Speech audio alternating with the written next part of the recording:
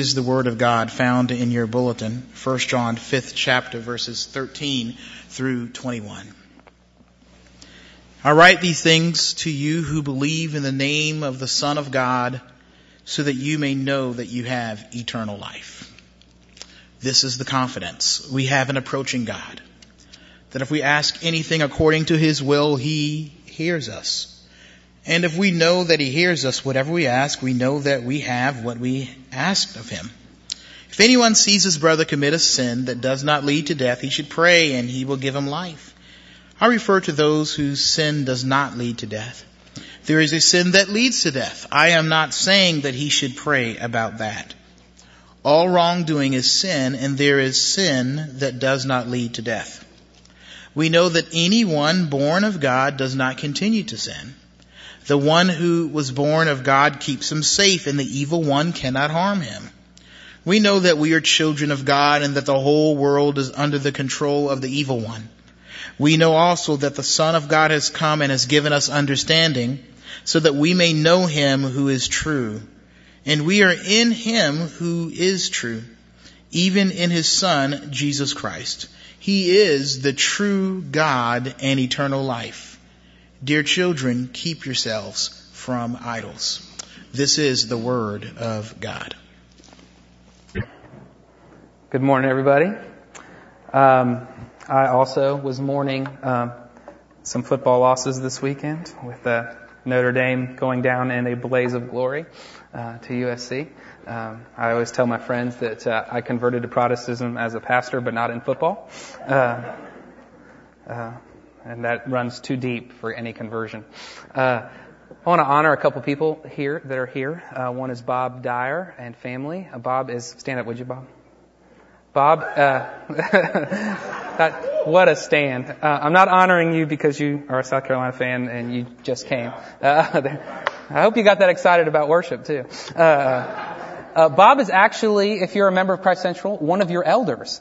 He is part of the oversight commission that oversees us, that has overseen us for 3 years. And so if you get to see him, thank him for all his prayers and work on our behalf. You don't see him much because he attends another church. He's a pastor, elder of another church as well, but we borrow him for a time until we have our own elders, which looks like it's soon and very soon. Well, more on that later.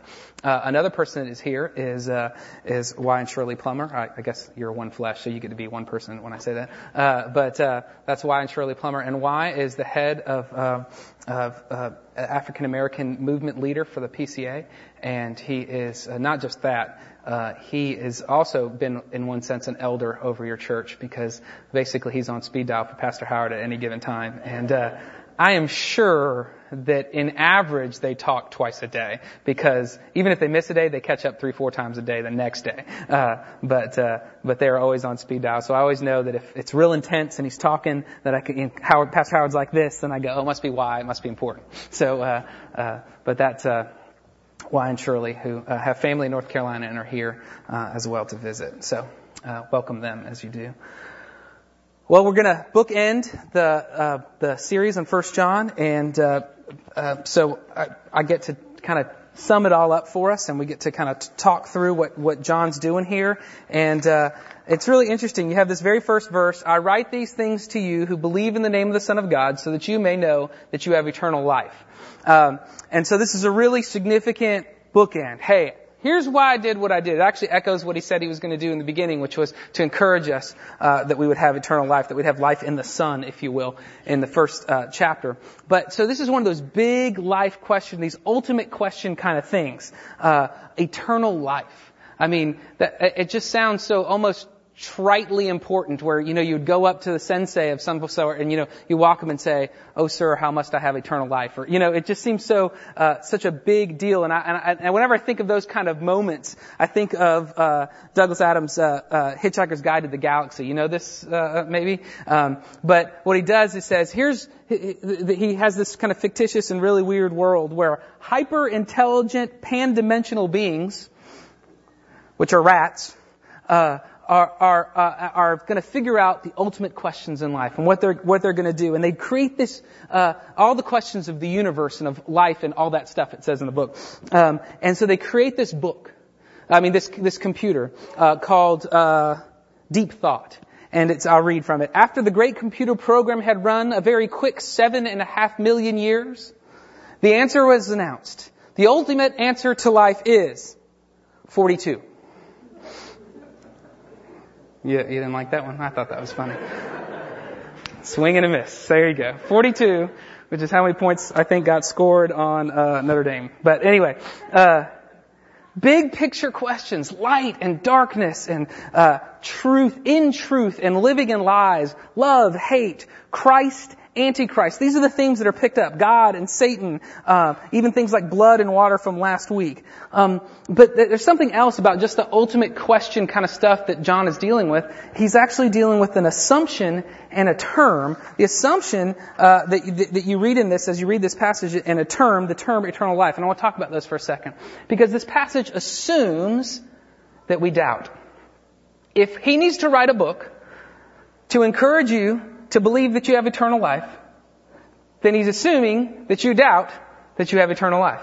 And these, mind you, are for those who believe in the name of the Son of God. So this is for church folk, for Christians, if you will, for those who are believers in the name of the Son of God.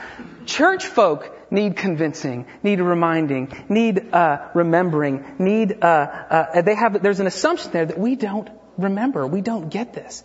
And I don't know if you all know this is true for pastors. Let's say we're the kind of emblematic church folk, unfortunate as it is. But y'all know what it's like to whenever we sit down on a Monday or a Tuesday, Pastor Howard and I talk about this all the time. Lord, convince us that it's true. Help us believe it. Help us believe it for ourselves and for our congregation. We doubt. We struggle. We need the help. I don't know if I have a pastor friend who's a part of a sister church plant, and every time, about this time every year, he goes into this deep funk.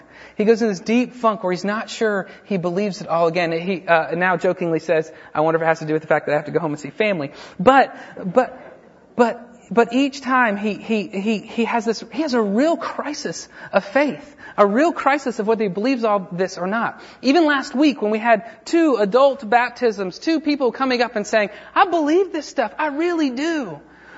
One of the people that had come and visited our church last week was a guy who wants to plant a church. He's in his last year of seminary. He's 35 years old. He's supposed to believe this stuff. For goodness sake, he's supposed to be in the ministry. And we walked to lunch afterward and he goes, I wanted to go up to him and say, do you really believe it? Do you really believe it? He didn't ask you that, so you're all good, no worries. But you see, this is a book written, there's an assumption that we doubt, that we don't know if we have eternal life, and then we don't know necessarily what that is. Let me tell you let me just do the assumption of doubt again. Victorious Christian living, for me, is a day without self-destructive behavior. Victorious Christian living for me, is a day I don't want to turn it all in. Sometimes I'm barely making it. Now, I have weeks and months sometimes where it's a lot easier. It's great. But it's a victory not to go over the edge. And the great thing about this is that John assumes that that's true. And this book is for us. And so what does he bring to bear on it? This thing called eternal life. And eternal life is a term we need to understand because, again, it's got all these themes that we're talking about all the way through the book of 1 John, where it has loving God and loving neighbor and keeping ourselves from the very dehumanizing behavior I was talking about before, the self-destruction, living in light and not darkness. And it talks about the ages to come. So eternal life in John and in most places in Scripture is not just about from here to eternity. It's not just a length of time. It's not just a quantity of life. It's a quality of life. It's God's invasion into the world with His kingdom, and there's a qualitative difference, a quality to this life, something that affects real change and difference about us. And that's what the answer is. That's what the rest of this passage is all about, is what that eternal life, you might call it the good life. Not the good life in the sense that we use in American slang where you get what you want and do what you want, but promises of fortune and all that stuff, but different types of promises, different types of things that God has called us into and has given us in eternal life. Now, if you're one who is not one who believes in the name of the Son of God, I just want to encourage you. If you don't believe it, we barely do either. This is what the book's for. It's trying to help us out. So look over our shoulders and watch us struggle with it too. We do believe it enough to profess. We do believe it enough to know that there is eternal life. But I want to encourage you, it's okay to struggle and doubt and work through this stuff. It's assumed that it's hard and difficult and that eternal life is a tough concept and tough thing to have. So what is this good life, this eternal life? I want to say it's three things. It's a life of confidence. It's a life of concern, and it's a life of knowing. Life of confidence, life of concern, and don't you wish we still pronounced the K, because then it would be three K's of knowing.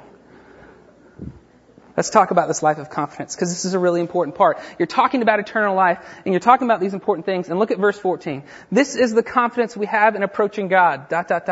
He hears us. Believers, those who trust in the Son, in the name of the Son of the God, God hears you. And I don't know if you're talking about this eternal life, this good life, if you can understand how important that is. I was just at this swanky wedding, and I met a guy who I knew I was not on his social level. I knew that he didn't really want to talk to me. And you know how this goes, don't you? When you don't matter as much. And apologize if I ever did this to you, because I know that I could do it too. But he's shaking hands with me, and he's doing where are you from? I ask. Well, yeah, I'm from Charlotte. Oh, great. You're not many people from Charlotte. Yeah. Where'd you go to high school? Yeah, I went to so-and-so. You know what I mean? Just, there's nothing. He is not hearing me. He's not hearing me at all. And I think sometimes we treat God that way. That anything we have for us, anything that's in us, any way we would approach God is approaching this guy who doesn't have time for us, who doesn't care. It's not true. You are heard. The eternal life that we're given, the good life we're given is having a confidence that you're heard. Our aching prayers, our thanksgiving prayers from this weekend, our prayers of frustration, all of this stuff, all these ways that we approach God are heard. I think one of the great tasks in the pastoral life is just listening to your stories. And the reason why is because it's proving what's true. That God hears you. You guys, we have so many people in our midst, me included, that are so stuck in shame and don't fear in terms of our stories and things like that. We've never told God the most significant things that have happened to us in our lives. We never told God or neighbor or anybody else. God hears us when we speak. God hears us when He approaches. If you're one who trusts in the Son of God, eternal life is that you are heard by Yahweh Himself. He cares. He is not too high and lifted up. He cares. And it's really interesting because the next verse actually says that we're not just heard, but we're answered. And if we know that He hears us, whatever we ask, we know that we have what we have asked of Him. Now this can be quirky. This gets real messed up, so we're going to do a little theological aside real quick. A lot of brokenness has come out of this kind of deal where you just say, you know what? If I just ask it, then it will happen. It's called name it, claim it, or blab it, grab it, or I don't know, other kind of things like that. Where if you just kind of earnestly trust it, then it will happen. And if you just believe enough and pray, then you'll win the game, ace the test, land the job, get the house, whatever it is. And if you may be people who have just been flat out crushed by this kind of idea. And the reason why it's wrong is because you're forgetting what's in verse 14. We're forgetting what part is in verse 14. If we ask anything according to His will, then it's answered. So prayer becomes this thing where we're aligning ourselves to God. And it's not just whatever we ask willy-nilly, like, I want a new pony. But it's prayer that's actually responded to the grace of God that's come, the eternal life that's invading us. The Westminster Confession of Faith, which is our standard, says that prayer is this. It's an offering up of our desires unto God. See that hearing? He would give Him our desires. For things agreeable to His will in the name of Christ. That's a great definition. And I think we got to think of prayer as John Stott, who writes a commentary on this, says that every prayer that we pray is a prayer that is in one way, shape, or form some modification of the prayer, "Your will be done, Father," exemplifying Jesus' prayer. Prayer is like being a bad fisherman. Sorry, Pastor. We have a group of guys that have been fishing a lot in our church lately, and their total body count is 0. But that's good, because this is an illustration. Prayer is like, prayer is like being a bad fisherman. We sometimes treat prayers like we're really good at fishing. So we throw it out, just reel it back in. We throw it out, and we just reel it back in. Prayer, and we're on the boat, by the way. And, but what prayer is when we throw it out, we hit something real and firm. Maybe the bottom, maybe an anchor, maybe the shore itself. And when we start reeling, we get closer. The boat moves towards what's solid and real. That's what the prayer is. And that's what the promise of this prayer is. And you guys, this is actually good news. I know it's a bummer because you don't get your red pony all the time. But it's really good, because the prerequisite for Christianity is to know that your will's kind of messed up and not all your wanters are wanting rightly.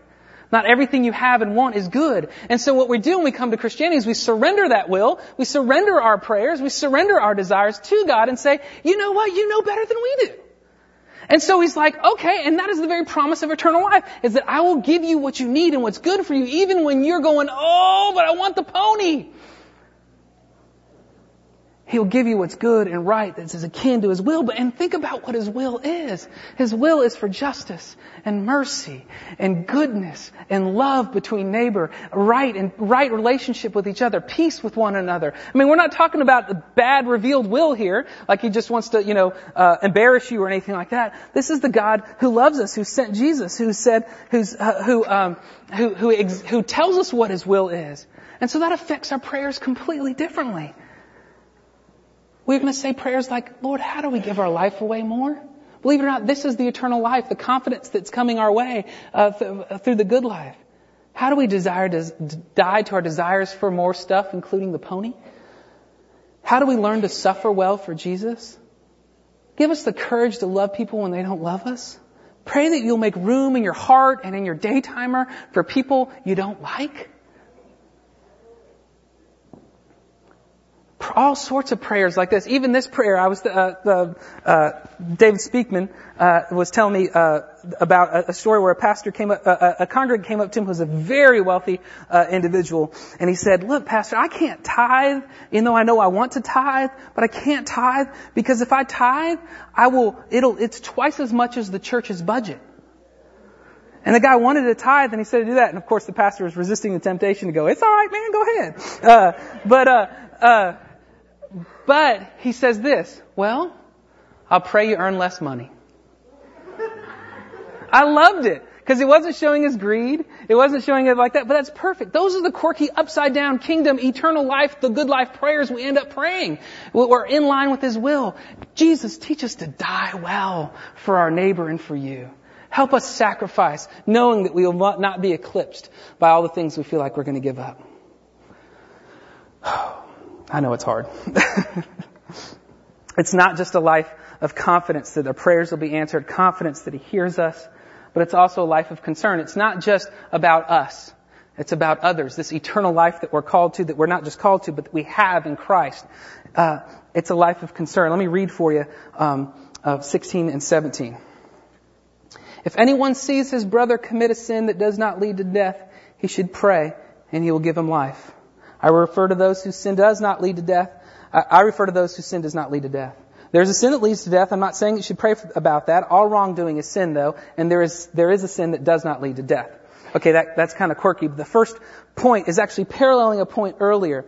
I don't know if you remember it from the 3rd chapter. If you were here when Pastor Howard was preaching several weeks ago, there's a passage in Scripture that says this: if you see a brother in material need and don't help him, there's the love of God in you. Meaning you should be helping him. And this is the exact same parallel, this time not material needs, but spiritual needs. If you see a brother or sister that's struggling in sin and you don't help them, what's up? This is the exact same kind of thing. It's moving towards. It's this life of concern that is the part of this good life, this eternal life that we own in Jesus. Now, a quick aside is I don't want you. Please read the passage, the part that I just read about those who do not lead to sins that do not lead to death and sins that do lead to death. Please understand that that's an aside. That's not straight down the middle of what he's saying. He's actually, let me do this aside about the aside. He's not saying, he's not creating this elaborate theology. People have done all sorts of interesting things with this stuff too, where there's some unpardonable sins, and then what we got to do is figure out which unpardonable sin it is, and then we got to figure out which one we're not going to do, or which sin are we not going to pray for you about? I don't know. And I don't think that's the point. It's an aside. It's going to, let it suffice it to say that the two things are true. One is that there is sin that leads to death, even physical death. We talk about it almost every week at the Lord's Supper. The Lord's Supper is actually a place where we come into it unworthily. It could actually make us sick and even die. But, and there's all sorts of other sin that can kind of lead to that. It's not a one-to-one correlation. It's not the sin that you do. It could be different for each of us. At the same time, know this. And John knows this well. There's all sorts of bad things people have done that are named in Scripture that we're forgiven for, that are not unpardonable, that there are, and there are things that we're begged to pray about, that we're asked to pray about and asked to pursue people on. This is not about figuring out what that sin is that leads to death. This is about what? Having concern in humility and in prayer for other people. That's the point of the passage. In humility, look at the humility gut check that's going on in verse 17, and 16 and 17 and 21. In 16, it's, if anyone sins, guess what? That means you could be at any one. Right? If anyone sins, let's begin to pray for them and restore them. And then it says at the end, all wrongdoing is sin. Just in case you were wondering, if you were a JV sinner among varsity sinners, just in case you were wondering, all of it's wrong. We're all in trouble. You're just as bad. And then at the very end, it even says, after all this great stuff, hey, dear children, remember to keep yourself from idols. There's an assumption that we are idolatrous people, that we are wrongdoers, that we are sinners. And so it assumes that when we're going to go move towards somebody in these issues, that when we see a brother commit a sin or a sister commit a sin, that we come to with this sense of deep humility. And I think it's a gut check to arrogance that the Lord's doing here. It's a gut check for us being overzealous in our picking out other people's sin. Think Jimmy Swaggart. Think Ted Haggard. Think Al Gore's SUV. Think spanking a kid in anger after he hits his sister in anger. We are all very capable of this kind of arrogant rage, this kind of arrogant judgmentalism where we're blinded in one eye, knowing that we're better than them. And this assumes this incredible humility, but it also assumes a sense of prayer. This is what the main point of it is. He should pray and He will give him life. God wants us to pray in those situations. When we see someone commit some wrongdoing, just like the parallel passage says to give of your material goods, it says, pray for them. You guys, this is extremely difficult for me. Since day one I stepped into seminary, we have this class called Ministry, Development, and Assessment. Ministry, Development, and Assessment is given by a guy who's been a pastor for 30 years. He's an amazing man. He's a little bit quirky. We don't really, he's a little bit tough to relate to, but he gives this class and you never quite know what to do with him. He takes these pictures of you, and he flips through them and he prays for you here and there, and it's really kind of, it's made most bizarre, not by him, but because everybody in that class is going to be a pastor. Everybody in that class is really struggling with self-importance. I remember one guy, can still feel it coming up. But we were talking about Calvinism. Now, Presbyterians are Calvinists. I'm a Calvinist. I like Calvin. Yay. That's great. Okay. This guy, we were talking about Calvinists and non-Calvinists. This is a theological framework for those of you who don't know. Anyway, the guy had the audacity. He was getting really red in the face, and he said, "I'm not sure people who aren't Calvinists are Christians at all." What? Have you lost your mind? And I started going, that's like putting a red flag in front of me, and I just start, I start going after it. So I'm just going nuts, and internally I'm going nuts. I'm just, how does this guy think he's going to be a pastor? Da, da, da, da. I come up after church, I'm all mad and arrogant because the guy's so mad and arrogant. So I'm coming, and I come up to the professor who's also a pastor, and I said, "Can you believe it? How's this guy supposed to be a pastor?" This is after class and everything like that. And he stopped me, and he said, "Georgia, have you thought about praying for him?" No! Are you kidding me? No, he needs to be pummeled in the name of Jesus, not prayed for in the name of Jesus. Thankfully, he didn't just have a picture of that guy praying for him for the last 4 years. He had a picture of me for those 4 years. And as quirky as he is, every Saturday morning, all 125 students, they'd come up on his PowerPoint pictures of us. And they were like at 10-second intervals, and he'd pray for us 10 seconds at a time and run through it 2 or 3 times on Saturday morning to pray for us. Is that not amazing? He believed that he should pray and he will give him life. He believed it.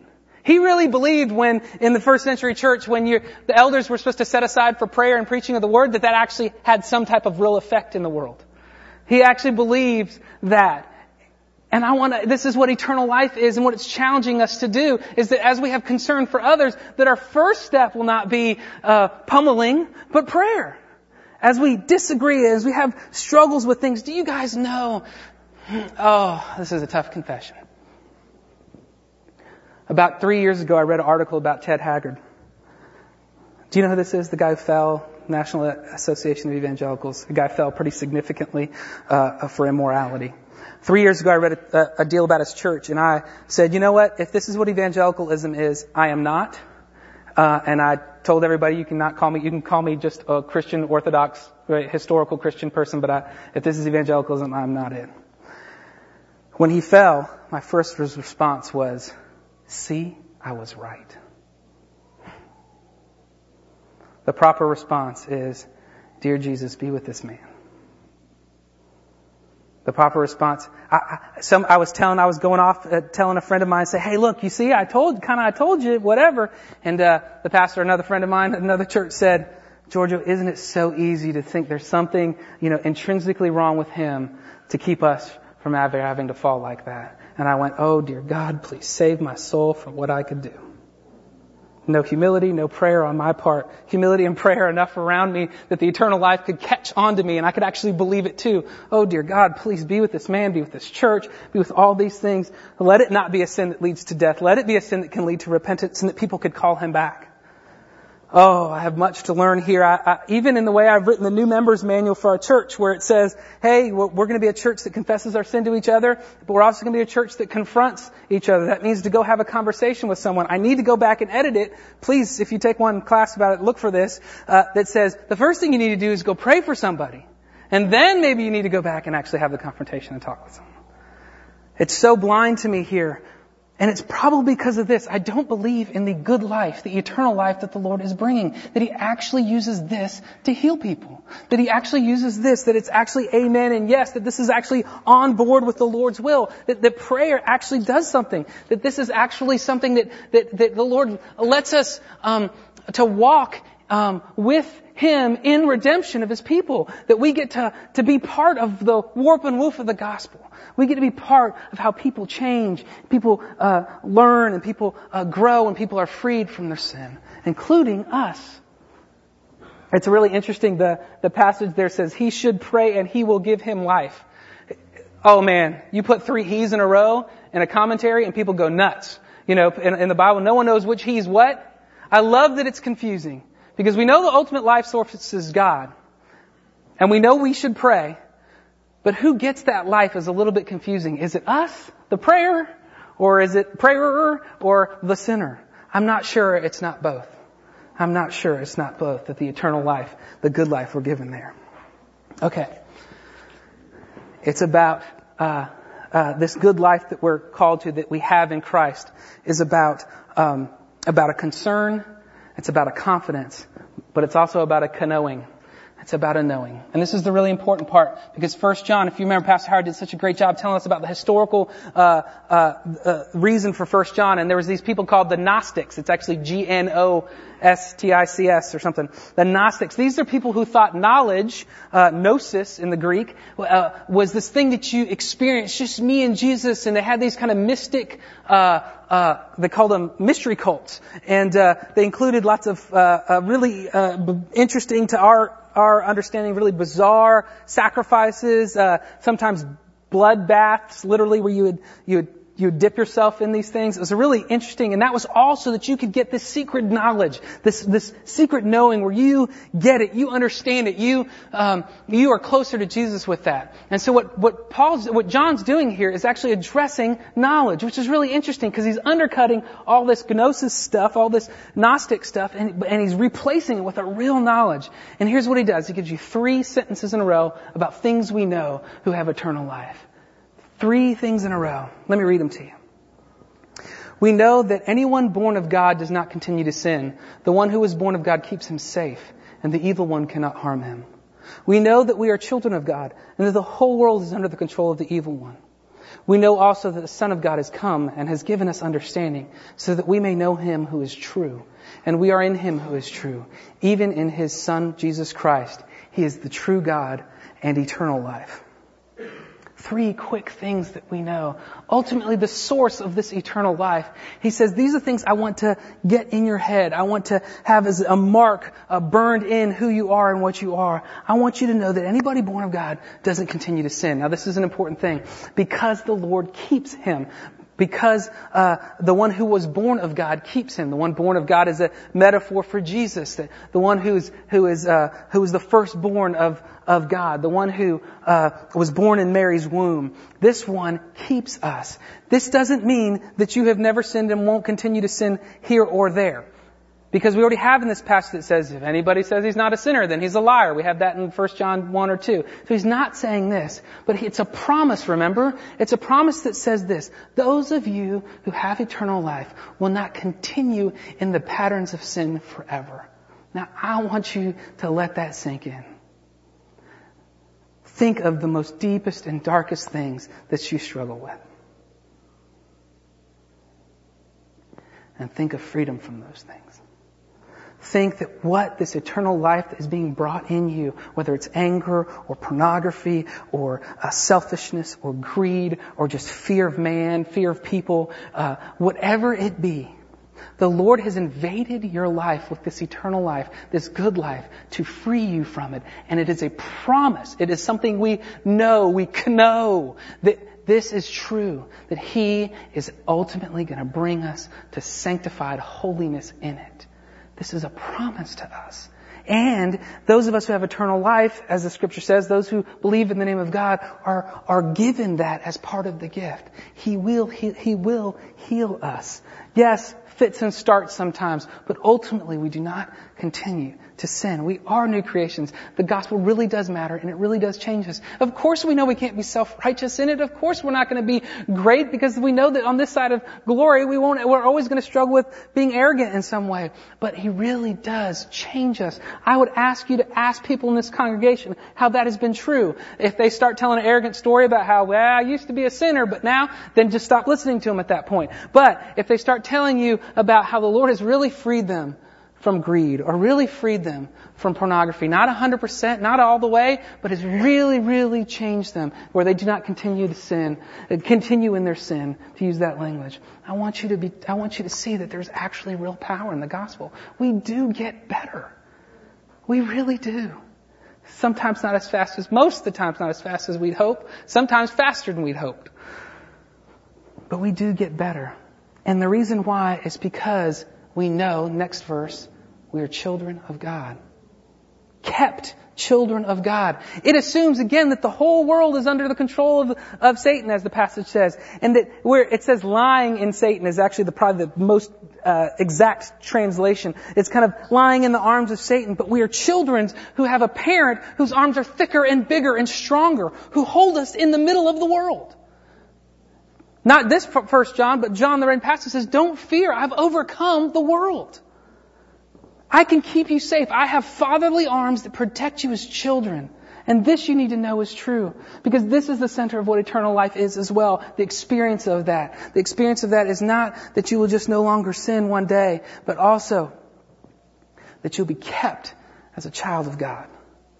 And then lastly, he ends with the big bat. And he just hits it out of the park and says this.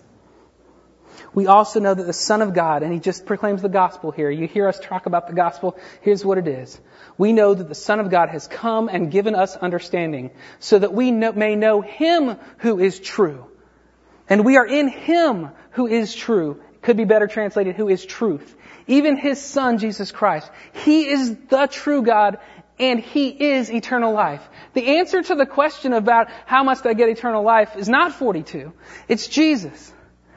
And it's a Him. It's not an object. It's not something to know. It's a person to know. To know with your whole heart and your whole mind. And it's not so much that you can create the energy to know Him better all the time. It's the fact that He's actually come to know us. He's the Son of God. This means He's come to the earth. He's come incarnate. The Christ, the Messiah one who's come incarnate to actually change and bring this kingdom, this eternal life to us. He's actually come as the bearer of the kingdom, as the king of that kingdom, to come out and invade our lives with this glorious thing called eternal life, this glorious thing called His kingdom. Where not fear and shame reign anymore, but love and mercy and justice reign. Where He has come and is bringing that about in us. That's the gospel that drives us. It's not eternal life, it's eternal life who? We walk in an eternal life relationship because we have the eternal Son that intercedes for us on our behalf. The eternal Son who has made us right for eternity with Him. So it's not just quality, but it's quantity of life. It's the eternal Son. The eternal Son who's made restoration and forgiven our sins for when we are not the people who believe in the eternal life. When we're not the people who trust the confidence that the Lord's given us. When we don't believe and we call Him a liar when He says that He answers us and He hears us. It's precisely the Son that's given us forgiveness for when we don't care. We have no concern for people. Not just for the Ted Haggard, but for the Pastor George O. Hyatt who has no prayer, no humility towards the Ted Haggard. It is precisely that Son that gives the eternal life that we need and that we cling to. Let's pray. Jesus, Your Word says that You are eternal life. Help us trust You. Know that we're doubters, as You do know. Know that we want it not to be true because it means so much if it is. Know that we turn to so many other things. And know that we're scared, filled with shame, filled with guilt, that we keep trying to manage ourselves. Lord, help us, convince us, teach us to believe in the name of the Son of God and that we have eternal life in Him. Teach us to trust You, to lean into You, to know that Your arms are stronger than our fears. Teach us that we're children of God, one day to be made glorious because of You.